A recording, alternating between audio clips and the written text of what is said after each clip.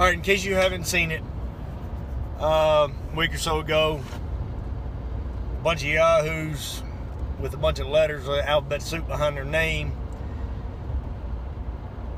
with the American Psychology Association or something, came out and basically said being a man is wrong. Said you shouldn't be competitive, want to be a leader, probably shouldn't hunt things. Said somebody, don't be violent, don't be strong. Pretty much just said, if you want to be a man the way the Bible describes it, you're wrong in today's society. Well, dear American Psychology Association, I'm just going to be wrong. And I'm going to teach my boy, I'm going to teach my daughter to marry a man that lives by the Bible, not by your standards.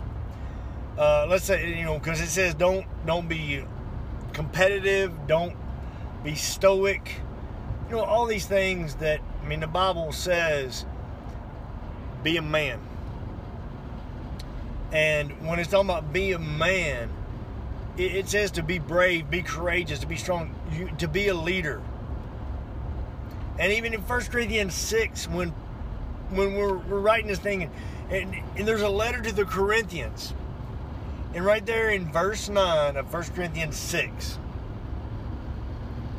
it simply says, all these do not have their place in the kingdom of heaven. The liars, the cheaters, the adulterers, the homosexual, and the effeminate. Yes, the guys who are acting like women. Okay? The man who's not manning up. And there's plenty of ways to do that. But I'm going to tell you right now, the American Psychology Association, when the doggone vampires and the zombies and the werewolves start attacking, or just another country, North Korea starts throwing bombs, and you got to go out because your money can't buy food anymore. Your money cannot buy you gas. You don't know how to ride a horse. You don't know how to kill something to eat it. You don't know how to fish because that's competitive or that's violent or something. Hey, American Psychology Association is going to disband real quick because they're all going to die of starvation.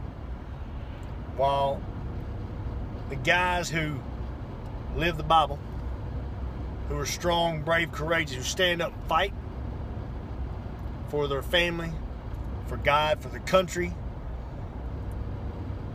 they're going to be around. And more importantly, the legacy, what you pass on to the next generation, what you pass on to your kids, to your kids' kids, to those folks who will never know your name. You can go back 3 or 4 generations and you might have a family tree or something that you can look up. But you don't know what they look like. You don't know what they sounded like. You don't know the words they used. You don't necessarily know the life they lived, but you know that there are things they did that got you to where you are. Maybe they were hopping on a Mayflower. Maybe they took a wagon and they went west and they crossed the mountains and they set up a farm and they got a homestead, and you got to where you are because of what your family's done, because of what your ancestors did. You are their legacy. They are your heritage. That's the way we are. We have to leave a legacy, and we have to set up a heritage. So, I really don't care what the American Psychology Association has to think about being a man. I don't care what they think about me. Honestly, I don't care what they think at all. What I do care is being a hero at home. What I do care about is doing what is right for my wife and my kids. What I do care about is doing what I am commanded to do from God. So, guys, you don't let anybody tell you what you're supposed to do, what you're supposed to be. You do what God has set you here to do. You figure out what that is, and you go do it. All right? So, anyway, that's my rant. Be a man. Be strong. Be brave. Be courageous. Be vigilant. Be watchful. and be a man. All right. Hey, y'all have a good day.